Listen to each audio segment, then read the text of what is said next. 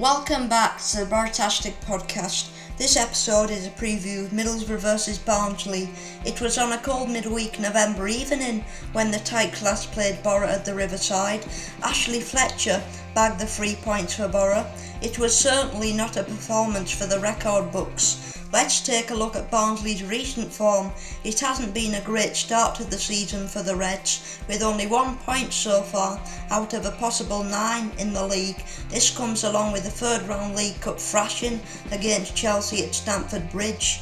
Going off Boro's previous 2 performances, they should get the win, but with the Boro, it's never an easy ride.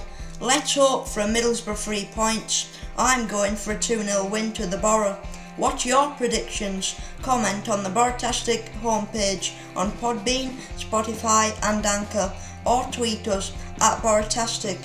Don't forget to follow us on Podbean, Spotify and Anchor.